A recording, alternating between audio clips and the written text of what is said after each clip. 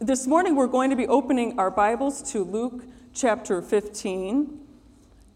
And then if you want to put a finger in Matthew chapter 18, I'll be reading from both of those before I have you seated. Starting in Luke chapter 15, I'm going to read verses 1 through 7. Tax collectors and other notorious sinners often came to listen to Jesus teach. This made the Pharisees and teachers of the religious law complain that he was associating with such sinful people, even eating with them. So Jesus told them this story. If a man has 100 sheep and one of them gets lost, what will he do? Won't he leave the 99 others in the wilderness and go search for the one that is lost until he finds it? And when he has found it, he will joyfully carry it home on his shoulders. When he arrives, he will call together his friends and neighbors, saying, "Rejoice with me, because I have found my lost sheep." In the same way, there's more joy in heaven over one lost sinner who repents and returns to God than over 99 others who are righteous and have not strayed. Matthew 18, verses 12 through 14, has this same parable of the lost sheep, but it has a couple things in these verses that I wanted to include that the Luke one did not. So let's go ahead and read the story in Matthew 18. If a man has 100 sheep and one of them wanders away, what will he do? Won't he leave the 99 others on the hills and go out to search for the one that's lost? And if he finds it, I tell you the truth, he will rejoice over it, over the 99 that didn't wander away. I liked this last verse here. In the same way, it is not my heavenly Father's will that even one of the little ones should perish. Would you pray with me before we sit down? Heavenly Father, we're just so thankful for the presence, God, that has already met us in this place, in our prayer and our worship and offering this morning. God, we just pray that you continue, Lord, to reach our hearts, for our ears to be open, Lord, to your word this morning. Help me to bring it, Lord, and help us all to receive it, Jesus. There's not a one of us, Lord, this morning that does not need more of you, just like we sang this morning. We praise your name this morning and ask, Lord, for you to bless it. In Jesus' name we pray, amen. And you may be seated.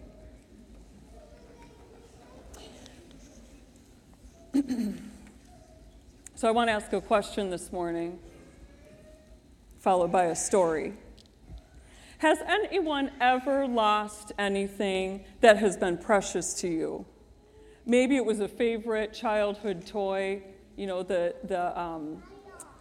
famous age we all go through where if our favorite blankie or toy is lost, the parents have already bought an Amazon 2-day shipped 5 other ones, so that when that one is lost, the meltdown in tantrum is shortened, and the child does not feel like they have really lost it.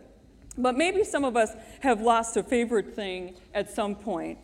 Maybe it was something that was handed down to you, like a family heirloom. You know, I'm talking about precious things, not things that you're like, well, you know, that's all right, I can go to Goodwill. You know, I'm talking about precious things.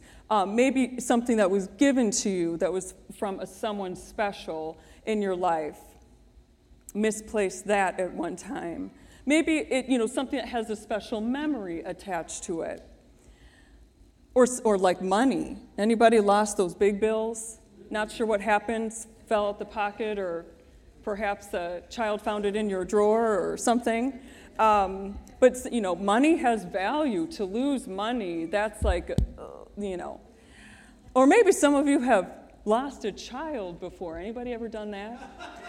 I'm just trying to feel better before I dive into my story. Can anybody admit they've lost a child? Marcus, I know you were, where's Marcus? I know you were lost once. Yes, he was lost by the man who pastors the church. The pastor. Stephen was lost when he was 5 years old. Oh, I'm feeling better now. Obviously, he was found, so. So I'm going to jump into a precious thing that Arash and I lost a couple years ago. Her name is Juliet. You know, Juliet's always been a active, curious, escape, what do I call her? My little escape artist. And so this was a couple years ago. Actually, June would have been 2 years. We were visiting friends. We went up to Boston, visiting our friends. They have a beautiful, historical, older home in Boston on a big plot of land that has no neighbors. All you see from their house basically is grass and woods. And then there's a little creek, I guess it would be called, that runs down into a large river. So, you know, that's a beautiful piece of land to live on. We were excited to be there. We were excited to spend some time in their house. You know, they've got, these days, houses are built with open concepts. So you don't have the little rooms and the little closets and the little nooks and crannies that houses used to be made with. So they have one of those houses with all the little rooms and all the little nooks and crannies. So we had gone to visit them, and one evening we were, our friends, they're a husband-wife couple, and they have 2 girls. One is 6 years old, and one is about 2 years old. And then there was Juliet, who was 2 years old. So the 6-year-old loves to play mommy, you know, little mother hen. I'll take care, I'll watch the girls. So my friend Rachel and I were in her little kitchen. You know, you can't see anything out from the kitchen, which is why moms go in there, because we can hide. And we're making dinner, just taking our time. The kids are fine, and Arash and Tim, her husband, were in their other, you know, through a little room and then another little room. They were in their little room having their man talk, whatever. And everyone was happy, fine, and dandy. I have no idea how much time went by, but little Elsbeth comes in, and, you know, the chili's cooking, and she's like, you know, playing herself. And I look around, and I don't see a little Juliet behind her. And I know my daughter. Okay. So I said, oh, Elsbeth, did you know where Juliet is? Is she out there? Is she playing? And, you know, there were 2 playrooms and a playroom upstairs, you know, and she said, oh, I don't know. And she just goes back to playing with her little stuffed animals in her hand. And I thought, this is not good. So then I thought, all right, well, let me stick my head out and look into some of these rooms. I don't see Juliet. Oh, is she playing in that playroom? No. Is she playing in that playroom? No. Do I hear her upstairs, you know, tinkering around? No. So then I thought, oh, surely she must be with Arash and Tim. You know, Juliet has always loved attention. And so I thought, oh, I bet they're like, you know, playing around with her, roughhousing. So I just calmly walk into the living area where the guys were, and I said, I don't see Juliet. Has Juliet been in here? Have you seen her lately? And they're both like, huh? Sorry to interrupt your conversation. I'm only having a heart attack right now, you know. And so I said, oh, okay, so have you seen them lately? Oh, I don't know. Okay, all right. So then I thought, all right, Meg, don't panic, because I'd only been looking for her for just a couple minutes. So then I come back out, and Rachel is cooking, and I said, Rachel, I'm not sure where Juliet is right now. And it was starting to, you know, set into dusk. You know, dusk was setting. So it wasn't like dark outside, but it was starting to get dark outside. And remember, they live on a huge plot of land that borders nothing with people. And so I said, I think, you know, I'm not sure where she is. I'm starting to kind of, you know, she's kind of a little escape artist. I think we need to start looking for her. And so Rachel was like, oh, sure. I mean, she's got 2 curious girls as well, you know, oh, sure, I'm sure she's around, Mag, sure. Elsbeth, and she starts checking in with Elsbeth, and Elsbeth's like, I haven't seen her. And I was like, oh, yeah, wow. So then I go into the room, and I said, all right, Arash, Tim, you guys look downstairs, or no, upstairs. I said, I'll look one more time downstairs, and then we need to start heading outside. Again, we started cooking dinner, and you know what happens when 2 friends start cooking dinner and they've escaped into the kitchen. I think we had been cooking dinner for like an hour. I mean, it had just been a long time. So I had no idea how long Juliet had to wander wherever she wanted to go. And she's fast. You guys ever notice that? She's fast. Strangers stop me and say, please tell me you'll get her into cross country when she's in high school. They seriously do, because she's so fast.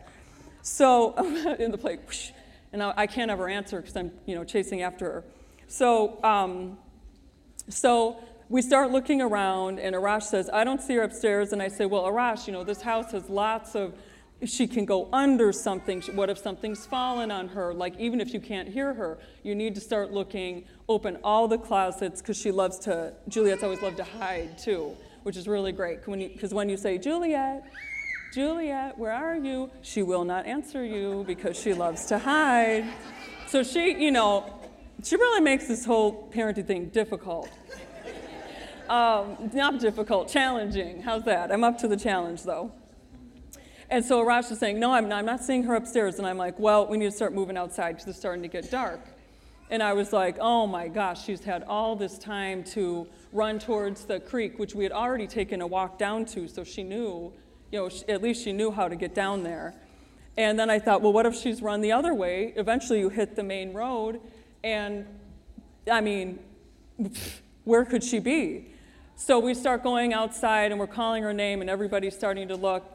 And lo and behold, they have a bunch of like little play structures and swing sets and everything kind of all over their yard because it's expansive. And they have like a chicken coop and stuff. So I'm going in the chicken coop, and nope, I know she can't be a chicken, so that's, she's not there. And then I go and they actually even had a well in their backyard too, but that was boarded. So I knew if she tried to get down in it, she couldn't go very far. There was a flat piece. But still, you start thinking like all the horrible things. And here we are running all over the yard, and I just happened to go into one of those little playhouses, the plastic ones people have outside. And there she is, just playing away quietly, safe and sound. So it ended well, but that certainly was, one of the scariest things I've ever experienced. Now, she's run off on me before this, but because I know her, the instant I don't see her, I just start looking, and I always look for groups of people because she tends to run to people because she loves attention. But this time, we were cooking away, I don't know how long, and not realizing where she was. So this time was the time that I thought, oh Lord, if something bad can happen, it's going to be this time around. So that was one of the scariest things that I have ever experienced.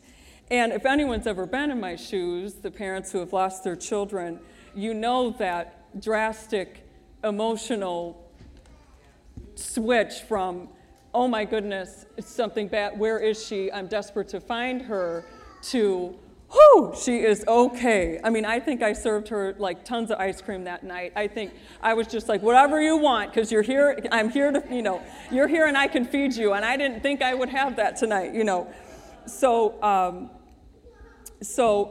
if you've been lost before, if maybe you were the child or even an adult in a busy place, another country, and you've been lost and everything familiar, nothing familiar to you is near you, you know what I'm talking about too, that swing on the inside when you're looking for your group or party, and then you find them. So I think it's safe to assume that anyone else here would have responded in the same fashion that Arash and I did, that in that moment when we realized Juliet might be lost, nothing was more important than to find her. No task, the dinner, go ahead, let it burn. Go ahead, leave the playroom messy. We all dropped everything to go look for her. So nothing in that moment was more important. And because I can't imagine anyone here would say this morning, oh, no, I wouldn't have worried about that. Oh, she'll find her way back, Mag. Oh, she would have found her way back. You didn't have to worry so much. Don't do that to yourself. I can't imagine that would have been anybody's response, or that was your response if you had lost something precious to you. oh, no big deal. I doubt anybody would have said that or responded that way this morning, because when something valuable has been lost, it consumes our attention, in that moment especially, and these grand efforts are made for it to be found. So now I'd like to return our attention back to the main text that we read earlier in Luke chapter 15, when Jesus uses the parable of the lost sheep. Along with the two subsequent parables in the chapter 15, there's two more that follow that one that we did not read, the lost coin, the prodigal son. Those are familiar to most of us. And Jesus is demonstrating his deep love and concern for the lost, for sinners, and equally his deep desire that no one should perish. That's why I liked that Matthew verse. Jesus' desire that none perish, but that all will find Jesus Christ. All will be found in Jesus Christ. And in the first few verses of chapter 15, Jesus is responding to the complaints of the group of Jewish leaders who were kind of the holier-than-thou group, the Pharisees, who were complaining that he was spending his time among sinners and doing things like sharing meals. And sinners were not people that the Pharisees felt deserved their time and attention. And they questioned why Jesus gave them his time and attention. So Jesus uses these parables, these stories, with an intended lesson. That's a parable. That's what a parable is, to challenge them to recognize that were it their own sheep, that they would have responded and their behavior would have undoubtedly been the same as Jesus's, had it been their own sheep that was lost. They'd want to find their lost sheep if they were the owner, and they would rejoice when they did. Because sheep were commodities and they were valuable to their owners, and Jesus' point is no one would just ignore the fact that their sheep had gone missing. Just like today, no one would have ignored the fact if something precious to you was lost.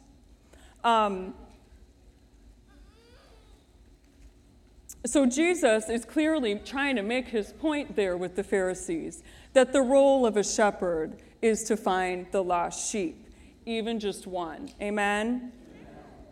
So the confusion and the problem that the Pharisees were having with Jesus' words and actions, interacting with the sinners and the tax collectors, was that Jesus was sounding a lot like God, because he is God. And the Pharisees were familiar, though, with an Old Testament passage while they're listening to Jesus use this shepherd, flock, sheep parable. They're probably calling up in their minds this Old Testament passage that I'm going to read in just a minute here in Ezekiel.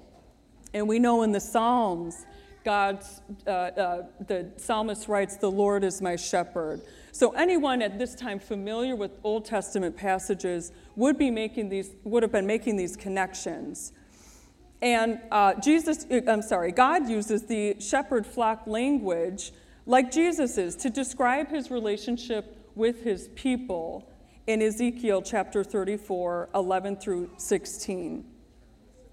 "For this is what the sovereign Lord says, I myself will search and find my sheep." This is out of Ezekiel. "I will be like a shepherd looking for his scattered flock. I will find my sheep and rescue them from all the places where they've scattered on that dark and cloudy day. I will bring them back home to their own land of Israel from among the people and nations.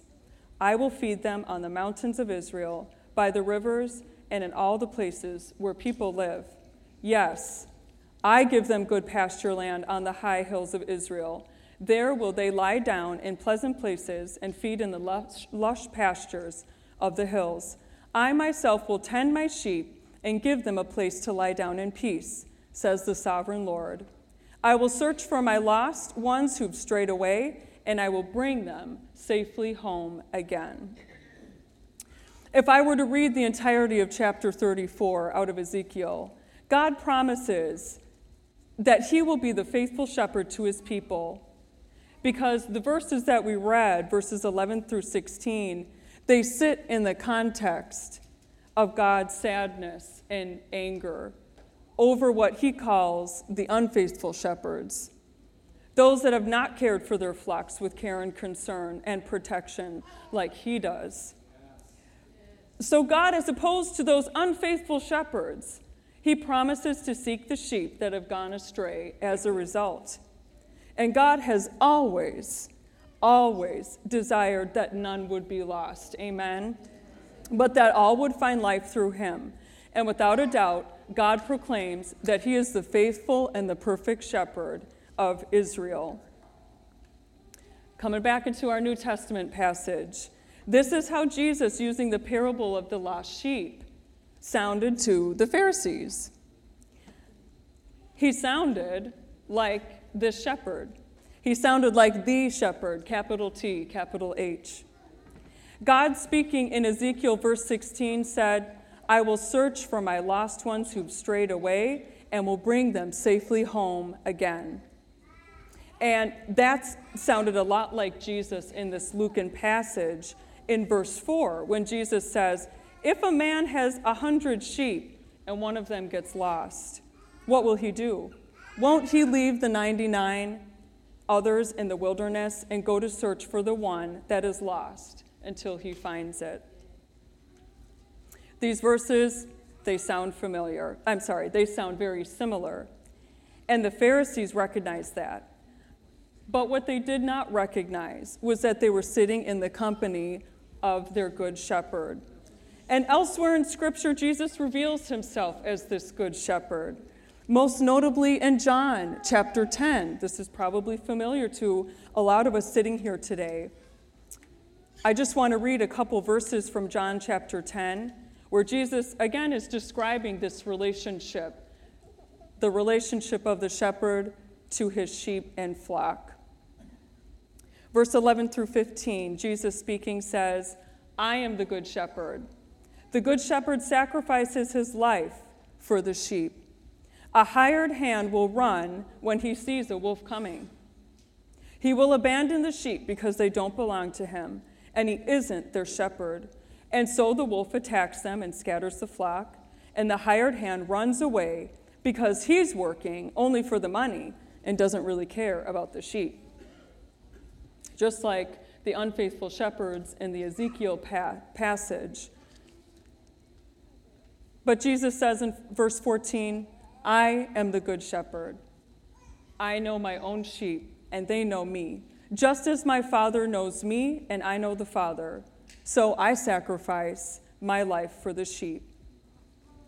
Again, we read Jesus using the Old Testament language to reveal himself as that shepherd and to describe his role as the shepherd, capital T, capital S, who faithfully and continually seeks the lost sheep that he loves so much that we just read in John, he laid down his life for us.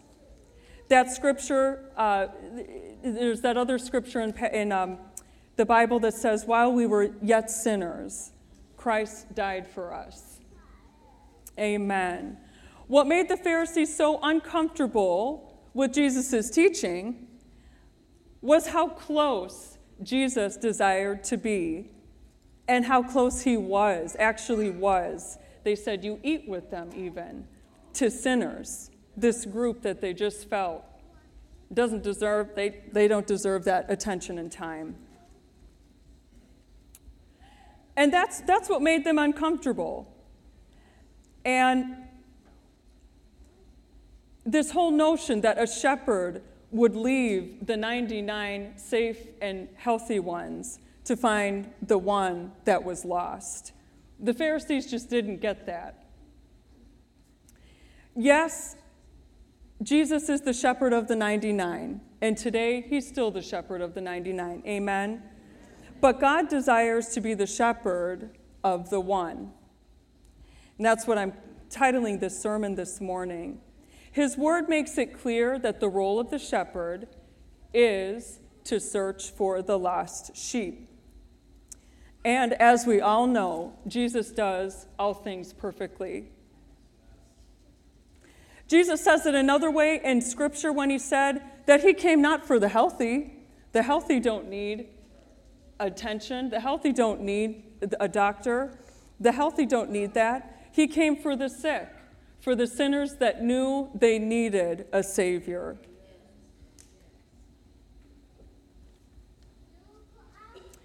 And whether or not today, it's up to us whether or how we respond to the Good Shepherd in our lives today. I believe, church, that this morning we're in the company and in the presence of the Good Shepherd. Does anybody believe that this morning? Amen. I know so many of us do today. We recognize that. And he is the perfect and faithful one. And I hope that does not make us uncomfortable this morning like it did the Pharisees, but that we can praise God this morning for desiring to be so near to us. As our Good Shepherd, let it be a reminder of the care and concern that we read in the passages today, in the Old Testament and in the New, that our shepherd has for his flock. Amen. I wonder if we can take a moment right now just to rejoice in that. Thank you, Jesus, for the love and the care and concern this morning that you have, Lord, for each and every one of us this morning. Each of us, Lord, representing a sheep in your flock. God, your ability to minister to the group of us corporate, but also, Lord, in your sovereignty, your ability to minister to each and every one of us where we are, Lord. We thank you for that, God. We rejoice in that, God, that those that need you this morning, Lord, have come to a place where they can be found. Jesus, because at one point, Lord, we were each one of those lost sheep. And we thank you, Lord, for your Spirit that has made us found. By your grace, Lord, and your love. Thank you, Jesus. Thank you, Jesus. You know, I read a few places online that when sheep go astray, real sheep. This was a blog from someone who lived in New Zealand, so I thought it was probably true. New Zealand, there's a lot of sheep there. They know their stuff. And so I had read that when sheep go astray and wander from the herd, unlike other animals, like cats and dogs, sheep do not have this homing instinct.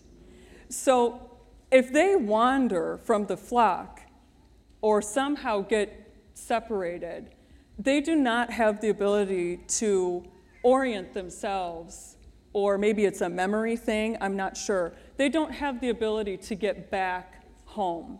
You know, cats and dogs, well, my dogs never found their way home, but we had to go find them. But, most dogs, I guess, have the ability. We know cats often, indoor, outdoor cats, they'll go out. Owners don't worry about them. Oh, they've been gone all day. They'll come back tonight. But sheep apparently don't have this instinct. And so without their shepherd searching for them and finding them, they will wander, totally disoriented. And I thought that was interesting because we see that shepherd flock language so much through the scriptures, and Jesus identifying himself and revealing himself as the shepherd and his people as the flock. In our text, Jesus also said, there's more joy in heaven over one lost sinner who repents and returns to God than over 99 others who have righteous and who have not strayed. This morning, there must be a recognition for some of us this morning that we are lost, in order that we're found. We are like the sheep, and some of us must recognize that first, we're lost. Jesus says if one lost sinner repents and turns to God, that fulfills his will and desire more than anything. Amen? I believe that's what Scripture is trying to get across.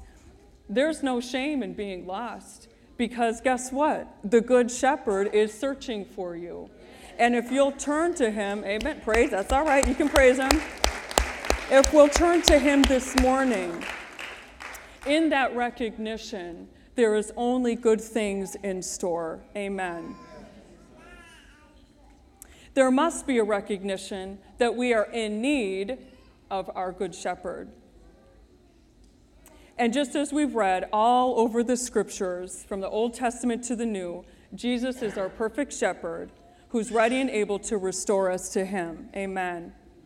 At one point or another, all of us was that one sheep, the one that was wandering and lost and in need of our shepherd to find us. The role of that shepherd is to seek and to find the lost sheep, and our role as his sheep is to recognize that need for the shepherd in our lives. Jesus Christ is our good and faithful shepherd, and our shepherd this morning, and thank God, is not absent, and he's not distracted. He is present here with us. He's not lacking this morning. He's here seeking those of us who have gone astray. And unless we recognize that need for the shepherd in our lives, like a lost sheep, we will wander lost without our shepherd. We need that shepherd in our lives. Amen. Yes, Jesus. Me too. If I could have the music come. So my story about losing my daughter, Juliet, but then finding her safe this morning. Finding her safe, not this morning. That would have been 2 years. It gives us just a taste, that feeling. If you were identifying at all with that story and thinking of one on your own, oh, I remember when, I remember how I felt. That's just a taste of the desire that God has to seek his lost sheep, and that his lost sheep will seek him and return to him. And the joy that comes when that lost sheep is found, the joy that came when I saw Juliet playing in that playhouse and she wasn't down running towards the river or towards the street, that joy is just a taste of how heaven rejoices over a lost sheep coming home. So how can we respond this morning to our shepherd? As I open up the altars for all to come and seek our shepherd this morning, how can we respond? The act of repentance, we believe here, and Scripture tells us, is an acknowledgement that I am lost. The act of being baptized this morning, if you have not been baptized in the name of Jesus this morning, we have baptismal waters, and that act of water baptism is a recognition that, yes, I'm lost, and I need to be found by my good shepherd this morning.